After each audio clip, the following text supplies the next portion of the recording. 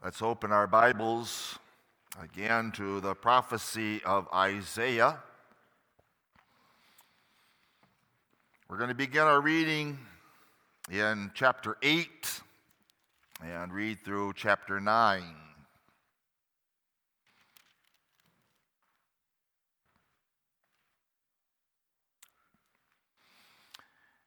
Over against verse 15, many among them shall stumble and fall and be broken and be snared and be taken. Verse 16, bind up the testimony, seal the law among my disciples. And I will wait upon the Lord that hideth his face from the house of Jacob, and I will look for him. Behold, I and the children whom the Lord hath given me are for signs and for wonders in Israel from the Lord of hosts, which dwelleth in Mount Zion. And when they shall say unto you, seek unto them that have familiar spirits, and unto wizards that peep and that mutter, should not a people seek unto their God, for the living to the dead? To the law and to the testimony. If they speak not according to this word, it is because there's no light in them, and they shall pass through it hardly bested and hungry. And it shall come to pass that when they shall be hungry, they shall fret themselves and curse their king and their God and look upward. And they shall look unto the earth, and behold trouble and darkness, dimness of anguish, and they shall be driven to darkness. Nevertheless, the dimness shall not be such as was in her vexation, when at the first he lightly afflicted the land of Zebulun and the land of Naphtali, and afterward did more grievously afflict her by the way of the sea beyond Jordan in Galilee of the nations. The people that walked in darkness have seen a great light. They that dwell in the land of the shadow of death, upon them the light hath shined. Thou hast multiplied the nation and not increased the joy.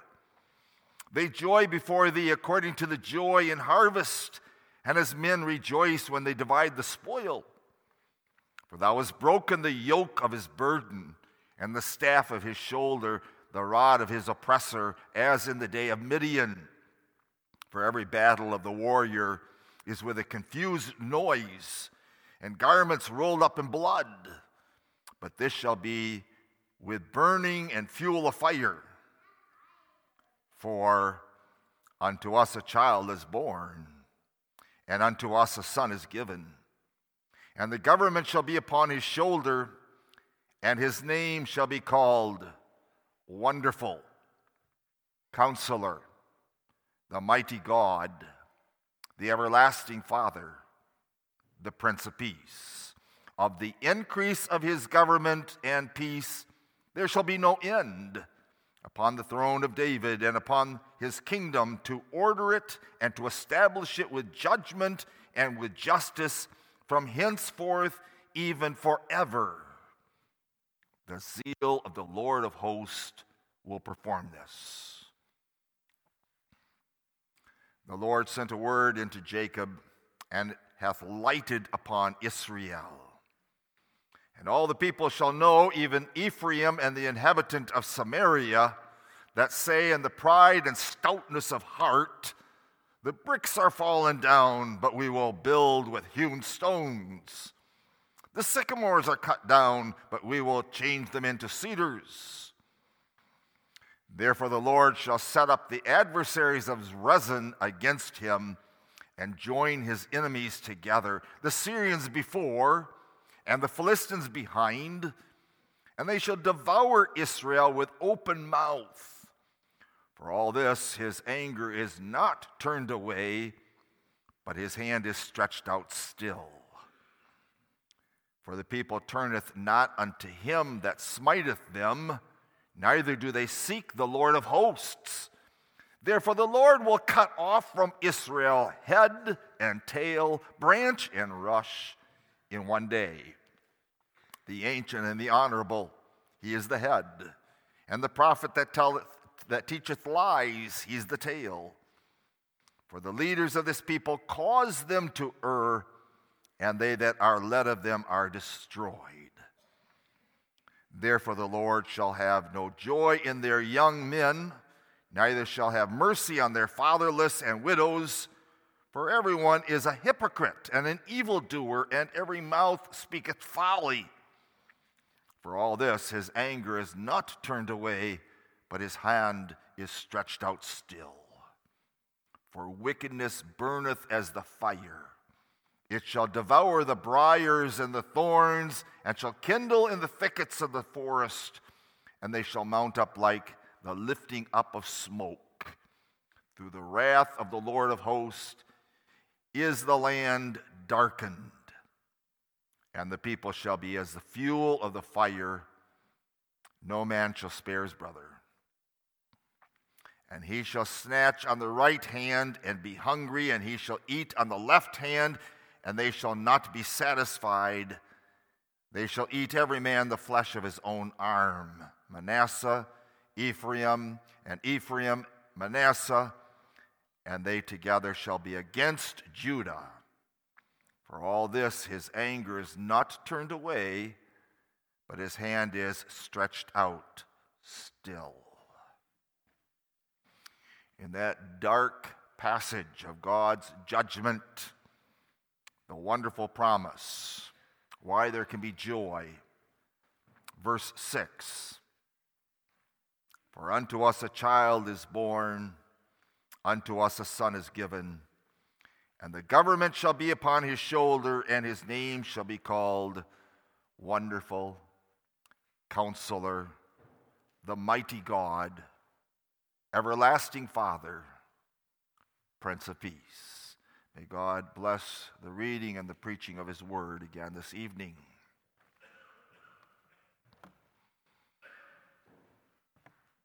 At the time of the giving of this promise, it was a very dark day in Judah. Both Syria and the 10 tribes were warring with Judah.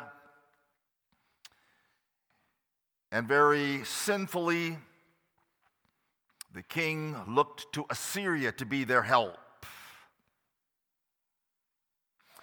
And Assyria itself is going to turn against Judah and Jerusalem. These are instruments in God's hand judging Judah and Israel because of their sin and because of their failure to trust in him. Darkness, terrible enemies, a time of judgment. Implied by way of contrast, those who look to the law and the testimony, verse 2, who speak according to the word of God, they can expect dawn to arise. They can expect light in their world, a future day, a glad morning of salvation and glory which awaits God's people. The prophet sees in a prophetic vision light shining over Galilee. It had been darkness there, darkness in the shadow of death. And he sees people, verse 3 of chapter 9, multiplied in number, joyful because they're delivered from their enemies. Verse 4, they have victory over their foes. Who is this? Where is this light all of a sudden shining? People sit in darkness, sorrow, misery, despair. Not merely darkness because of foreign enemies, but darkness because of the guilt of our sin. The shadow of death because of the power of sin's corruption. That darkness still pervades the world that we live in as a church. And that darkness is also ours at times, sin and guilt. The prophecy continues that after the coming of the first Messiah, there's going to be joy and hope for God's people, for you and for me. We too, like Judah at that time, live in a world of darkness, sin, death, judgment, evil growing more and more. Much of the church, what's called the church, in a sorry state. And the people of God are oppressed and persecuted. Our hope is the same that was given to Judah and the elect at that time, that remnant, the promise of this wonderful Messiah and his coming. Why is that a beautiful prophecy? Because Isaiah sees in the distance, a far distance, a great light. It speaks about the person of the Messiah. It speaks about the kingdom, the government of the Messiah. And it ascribes to him a number of significant and beautiful names. All of this implies the full and absolute deity of the Messiah. Joy, victory, hope. And so we read that the people that sat in darkness, Isaiah 9 verse 1, have seen a great light. To them that sat in a region and shadow of death, light has sprung up. And Isaiah preaches the gospel of the kingdom of heaven. It's at hand. So in vision, Isaiah sees these people multiplied in number,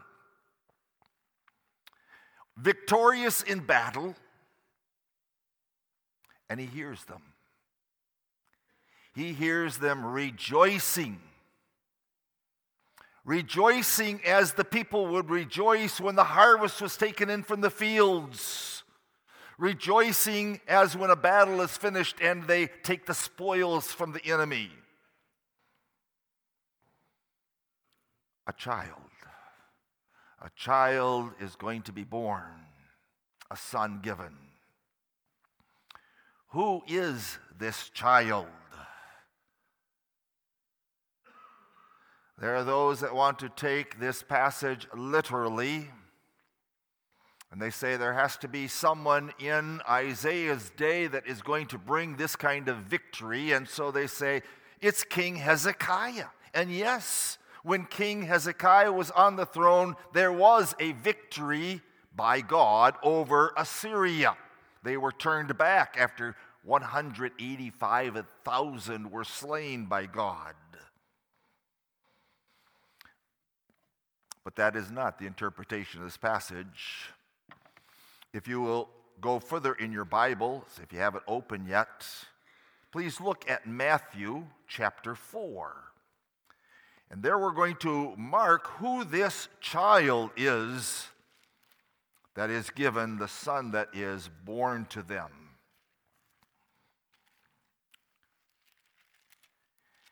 Matthew 4, verse 13 and following.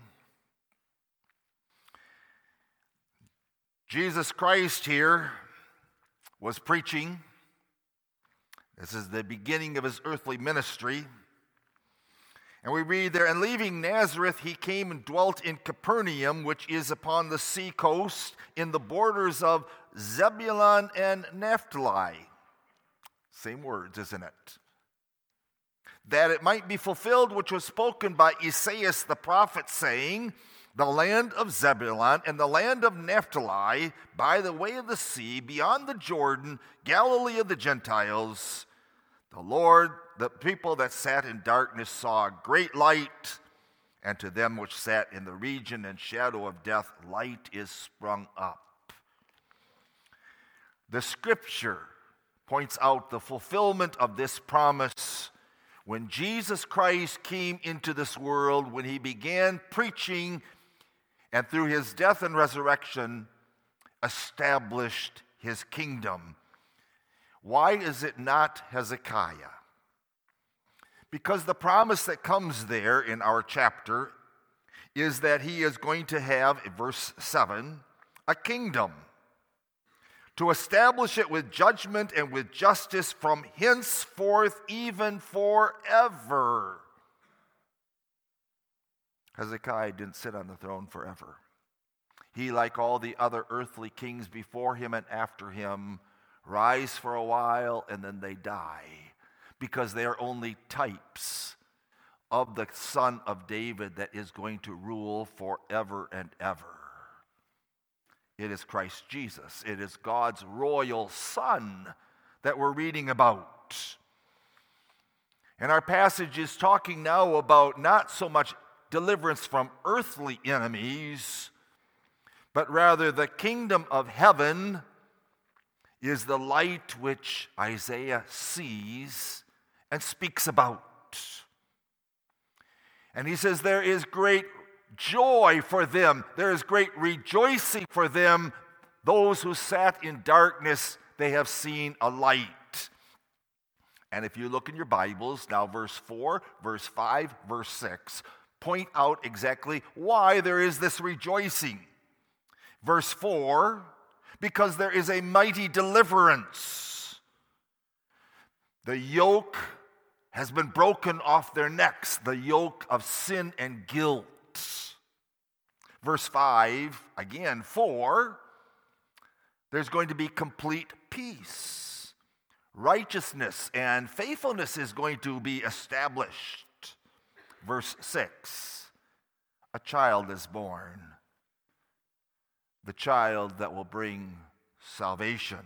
So that's my theme, the child that brings salvation. First of all, his person. Second of all, his kingdom. And then thirdly, his names. Isaiah sees these people rejoicing in the light, and he hears them. He hears their song. Unto us is born a child. Unto us a son is given, and the government shall be upon his shoulders. Let's begin by looking at the person. Notice it is a child that is born. That phrase points to the Messiah's humanity. He is going to be flesh of our flesh. He's going to be in the likeness of our sinful flesh. He's going to come down from heaven. He's going to be one of us, a real, complete, although weakened, sinless human being. Truly a member of the human race. By natural descent, a true son of Mary. I want to point out that humanity, first of all, because that was denied at times by the church.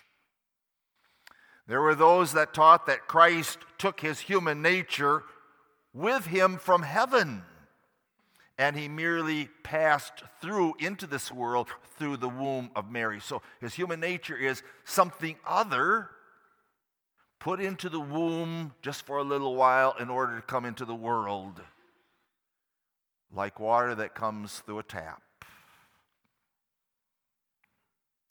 Not of Mary then, not of man, but a human nature just kind of given to him in heaven. That was the teaching of the Anabaptist. That was the teaching of Karl Barth. And they wanted to say that his human nature came from heaven so that he would not at all be tainted with human depravity. But we know that Mary is the mother of God. If the human nature of Jesus Christ was not derived from the same state as ours, but merely resembled it, then there's no relation between him and us, which is necessary for him to be our mediator. Jesus is fully human. A child is born of the Virgin Mary. He is the seed of the woman. Boys and girls, you'll remember that when Cain was born, Eve believed that that was her deliverer. She says, "Look at the man-child that I have received from the Lord." That was not Cain. Cain was not the seed of the woman, he was the seed of the serpent. It's Jesus Christ who is that seed that was promised to Mary that would crush the head of the serpent. The true son, he is the true seed of Abraham.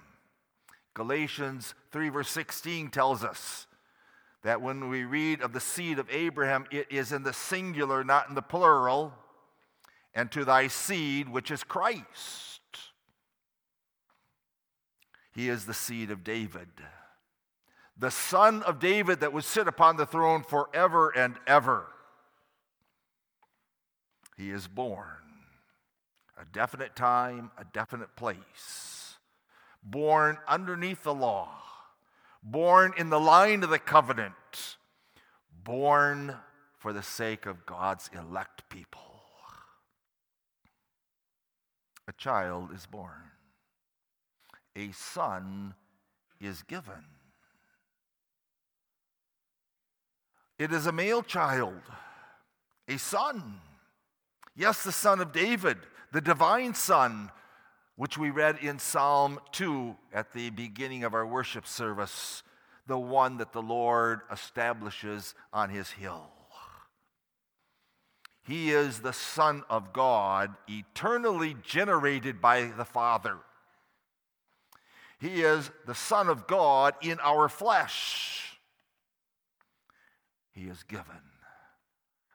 For 4,000 years, he was promised to God's people. They waited, and that promise becomes clearer and clearer and clearer through history till finally Mary gives birth to the Christ child. As we read, what an unspeakable gift. God so loved the world that he gave his only begotten Son. And he is given to us. In one sense, all of our children, of course, are given to us. But he is given to us in a special sense. There is the divine wonder of his incarnation, man and God united in one divine person. And he is spoken of in this verse in the perfect tense. He is born, he is given. And the reason for that is, even though it's going to take place almost 700 years in the future, it's in the perfect tense because it's so sure. This is a promise that will be fulfilled. So the prophet is not speaking now in the past occurrence, but he's emphasizing the historical occurrence. A virgin is going to conceive and bear a son, Emmanuel. The perfect certainty, historical certainty, spoken some 700, 800 years before the event. And notice in our text that both phrases, the child born and the son given, is prefaced with the words, unto us. In other words, what Isaiah is seeing and what Isaiah is hearing is the church speaking these words and singing these words. The same church that says in Isaiah 8, verse 18, I and the children whom the Lord has given to me. That Savior is out of the church and to the church. This song, unto us a child is given, unto us a son is given. It's not the song of the whole world. Or at Christmas time, they might listen to some of these songs on the radio. But that is the church's word.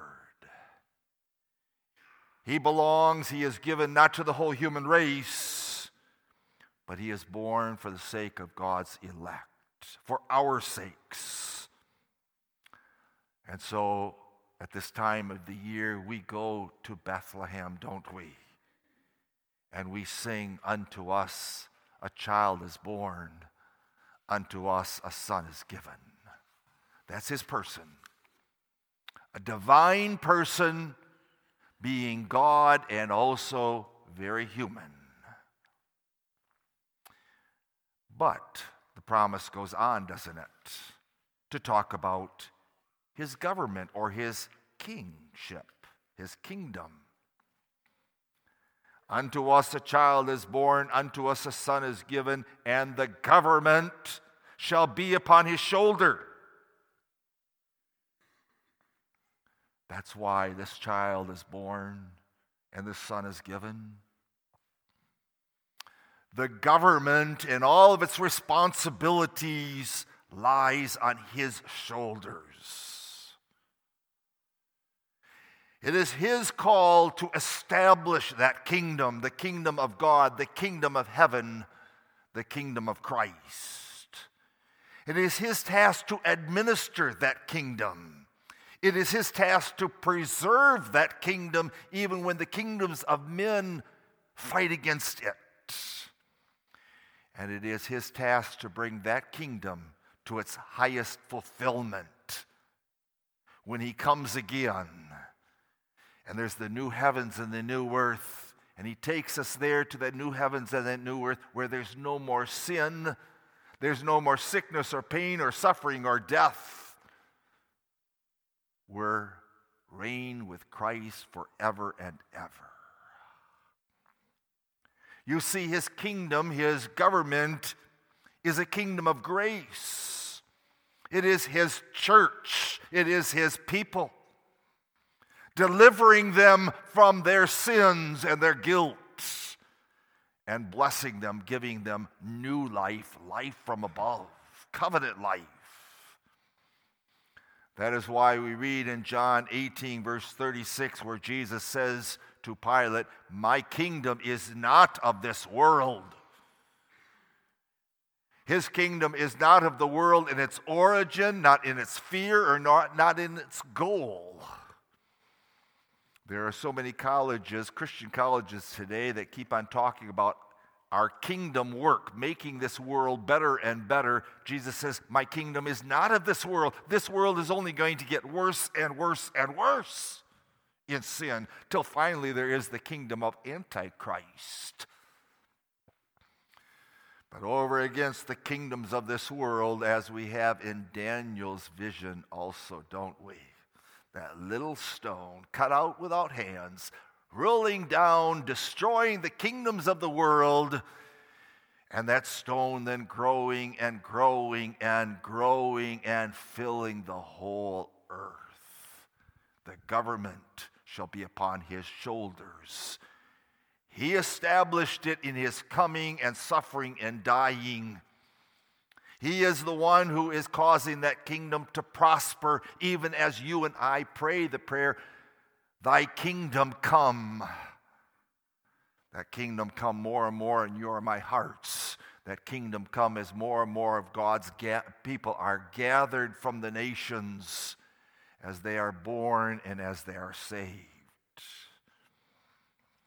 But not only does he rule that kingdom in his grace, but notice, because of his perfect work as a servant of God, God sets him up on the throne in heaven, and his enemies are made his footstool.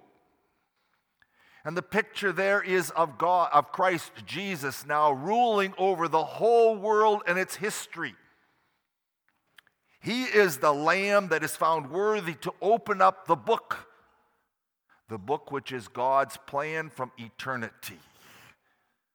The plan for this world, the plan for his church gathered out of that world. Every event, Christ Jesus rules in his power. That's why Christ says in Matthew 28, all power is given to me in heaven and on earth.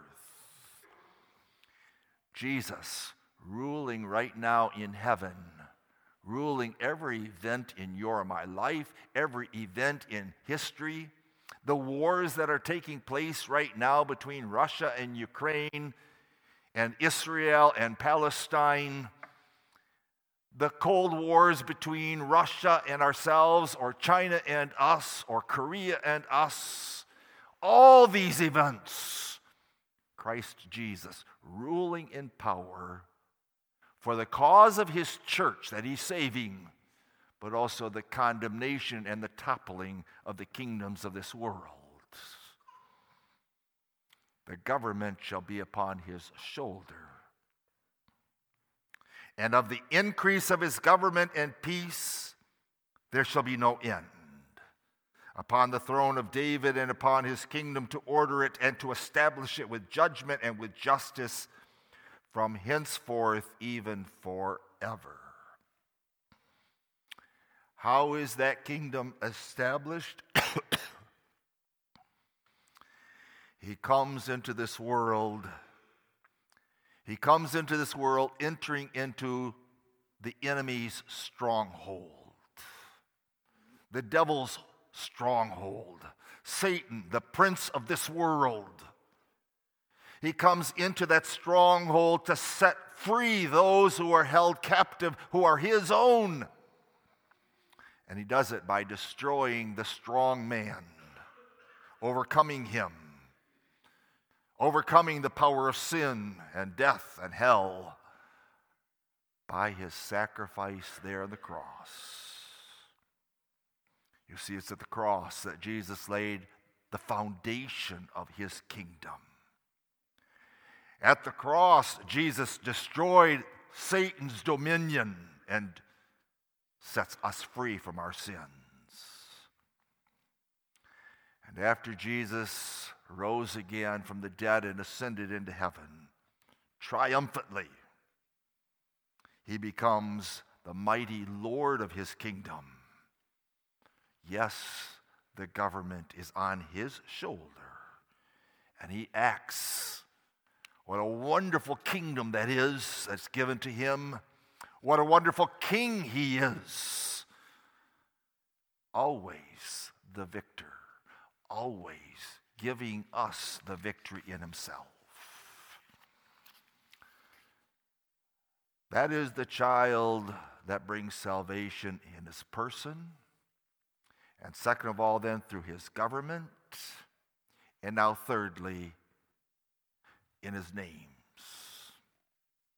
Wonderful names given to him in this prophecy.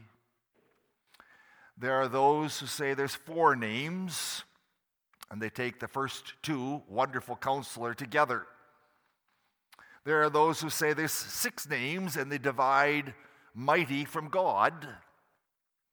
But in our King James Version, and I believe correctly, we have 5 names. Just in catechism, the children are asked, over against studying from the Apostles' Creed, the famous names of our mediator, Jesus, Christ, the Lord. The question was, what other names do you find? Lion, the Lamb, Son of God, Son of Man. And some of the children also listed all of these names. Wonderful. Counselor. Mighty God. Everlasting Father. Prince of Peace. Let's look at those names. Let's look at those names because that's part of our joy, isn't it? That's what Isaiah is saying here. those who sat in darkness have seen the light, and now there is rejoicing. Verse 4, verse 5, verse 6. Each beginning with that word for. For unto us is given one whose name is fivefold, wonderful. You'll remember with the word wonder, it's one of the words that we use to explain what a miracle is. A miracle is a wonder because it causes one to sit still because God is working in a way otherwise than what he usually does. Instead of using laws of nature as he carries out his will for everything, there's miracles. And those miracles cause people to stop and wonder. Think a moment of Jesus' miracles. Well, his name is Wonder because the very way that he is going to be given to us is a wonder, isn't it? A virgin shall conceive and bear a son. This is a king, this is a savior that we don't produce of ourselves. Impossible. God does the impossible for our salvation. God and man in one divine person. And look at him. Look at his whole life. Beginning with the earliest part of his ministry in Cana of Galilee. They ran out of wine. Those wedding feasts would last for 7 days. And Mary thought she would help Jesus. She would tell him how to come to his glory like he should so people would recognize him. She tells him they're out of wine. Jesus does do the miracle. Not in order to get popularity at that point, but because he's going to point out a spiritual wonder. That the kingdom that he has come to establish is not mere that of water, natural, but it is of wine, it is of joy, it is of happiness, it is of God. And all the miracles that he did. O Israel and Judah, you beheld one amongst you who obviously must be of God because of the miracles he does. But they sought him for the miracles and not for who he was. Look at our Lord Jesus. Yes, his name is Wonder. Because he who was put to death, who gave himself in death, is the same one who takes his life back again. Look at him as he ascends up into heaven. The wonder there. And he continues to be a wonder in the work that he does now from heaven. The gospel writer Luke writes in his gospel about what Jesus began to say and to do, so that in the book of Acts, he may continue to tell us of what Jesus does from heaven for his church. What wonderful accomplishments. May you and I know it by experience. We were dead in sin. We were unable to do anything good of ourselves. What a wonder that he gives us new life from above, worked by his Spirit. Oh, the wonder that he calls us irresistibly with the gospel, and we hearken and we come. What a wonder that faith is worked in these hearts. What a wonder that we are justified, that we are sanctified, that we are preserved by his Spirit and by his word, and will be glorified. Wouldn't you say his name is wonderful, saving sinners like you and me? His name is Counselor. Counselor because he is our great prophet. He makes known in his word and in his deeds all the secret counsel of God. What a great deal of wisdom he has in knowing how to call his people, how to work faith in them. He has a plan of action, and he knows how to accomplish that plan. When he came here on earth, he knew that he had to do his Father's will at age 12. He knows when it's time to begin that ministry, and he knows exactly the time when that ministry is going to come to an end, that earthly ministry, that is. He knows that he has come to fulfill a plan and a purpose of his Father in heaven. And he brings the Father's truth. Counselor. Oh, there's all kinds of counselors today. Some are good counselors. Some aren't worth a nickel. He is a great counselor because he knows how he can impart that knowledge and that wisdom to you and me who so sorely need it. You and I who are by nature so foolish and ignorant. And Jesus says to us, come and learn of me. And there's never a point in our life that we say, I know enough. We are always children, growing in our knowledge and in our appreciation of Christ Jesus, our teacher, our prophet. He makes known to us all the wonderful counsel of God concerning our salvation. He makes known that counsel through the preaching of the word. Just as he did when he was on earth, now he uses ministers. He uses catechism teachers. He uses Christian school teachers in our schools. He teaches us and he makes you and me wise unto salvation. Counselor.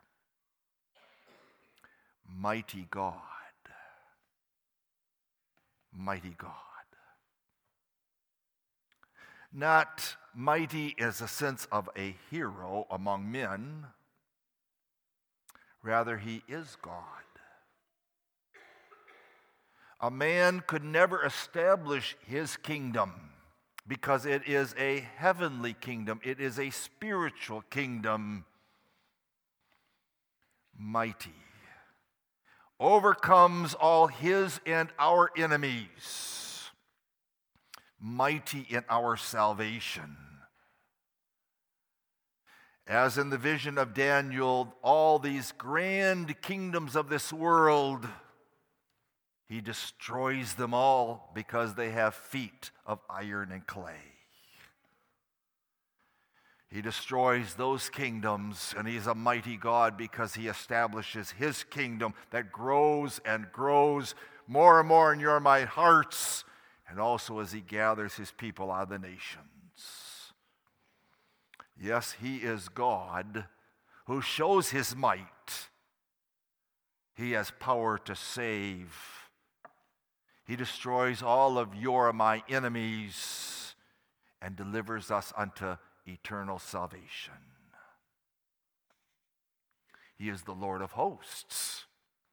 What does that mean? That means that the Son of God has all the angels as his servants doing his beck and calling. But not just the angels. Even the devil and the wicked will do his purpose. Oh yes, the wicked rejoice when they put Jesus on the cross. But foolish men, they are instruments of bringing about your and my salvation. Jesus must die in order that you and I may live.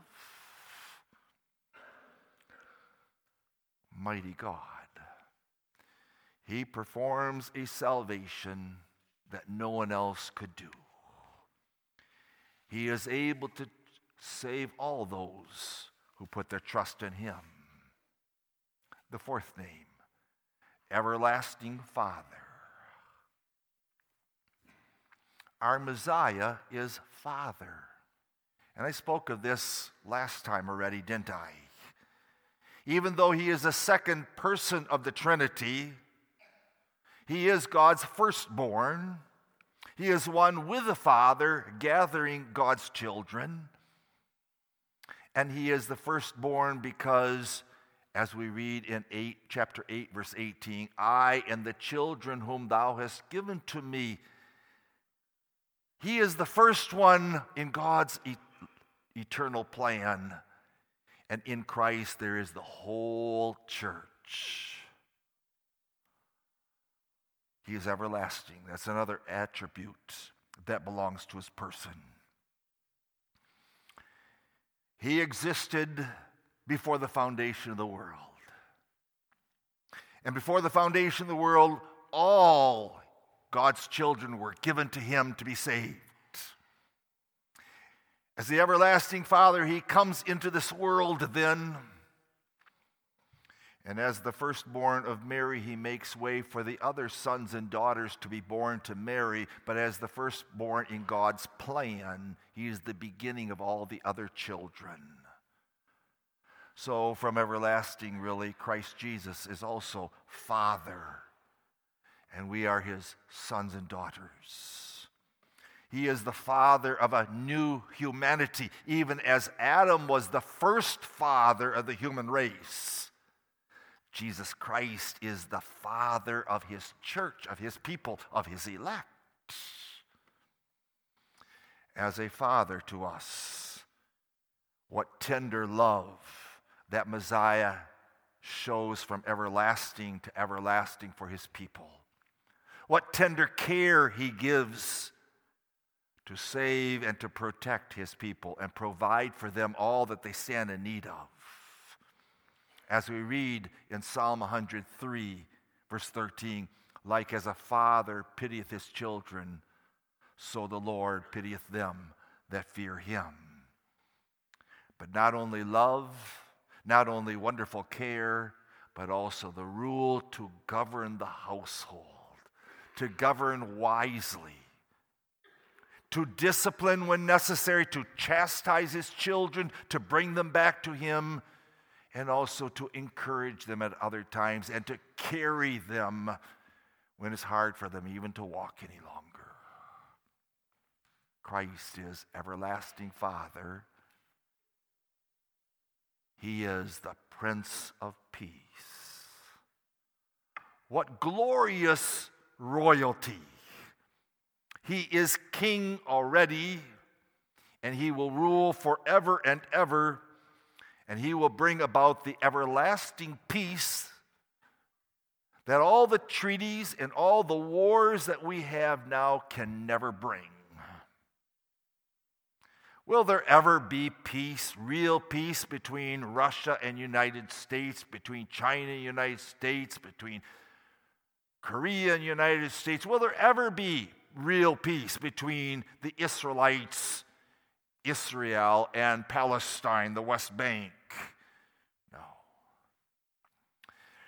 No, it is kingdom after kingdom after kingdom. Look again at Nebuchadnezzar's dream.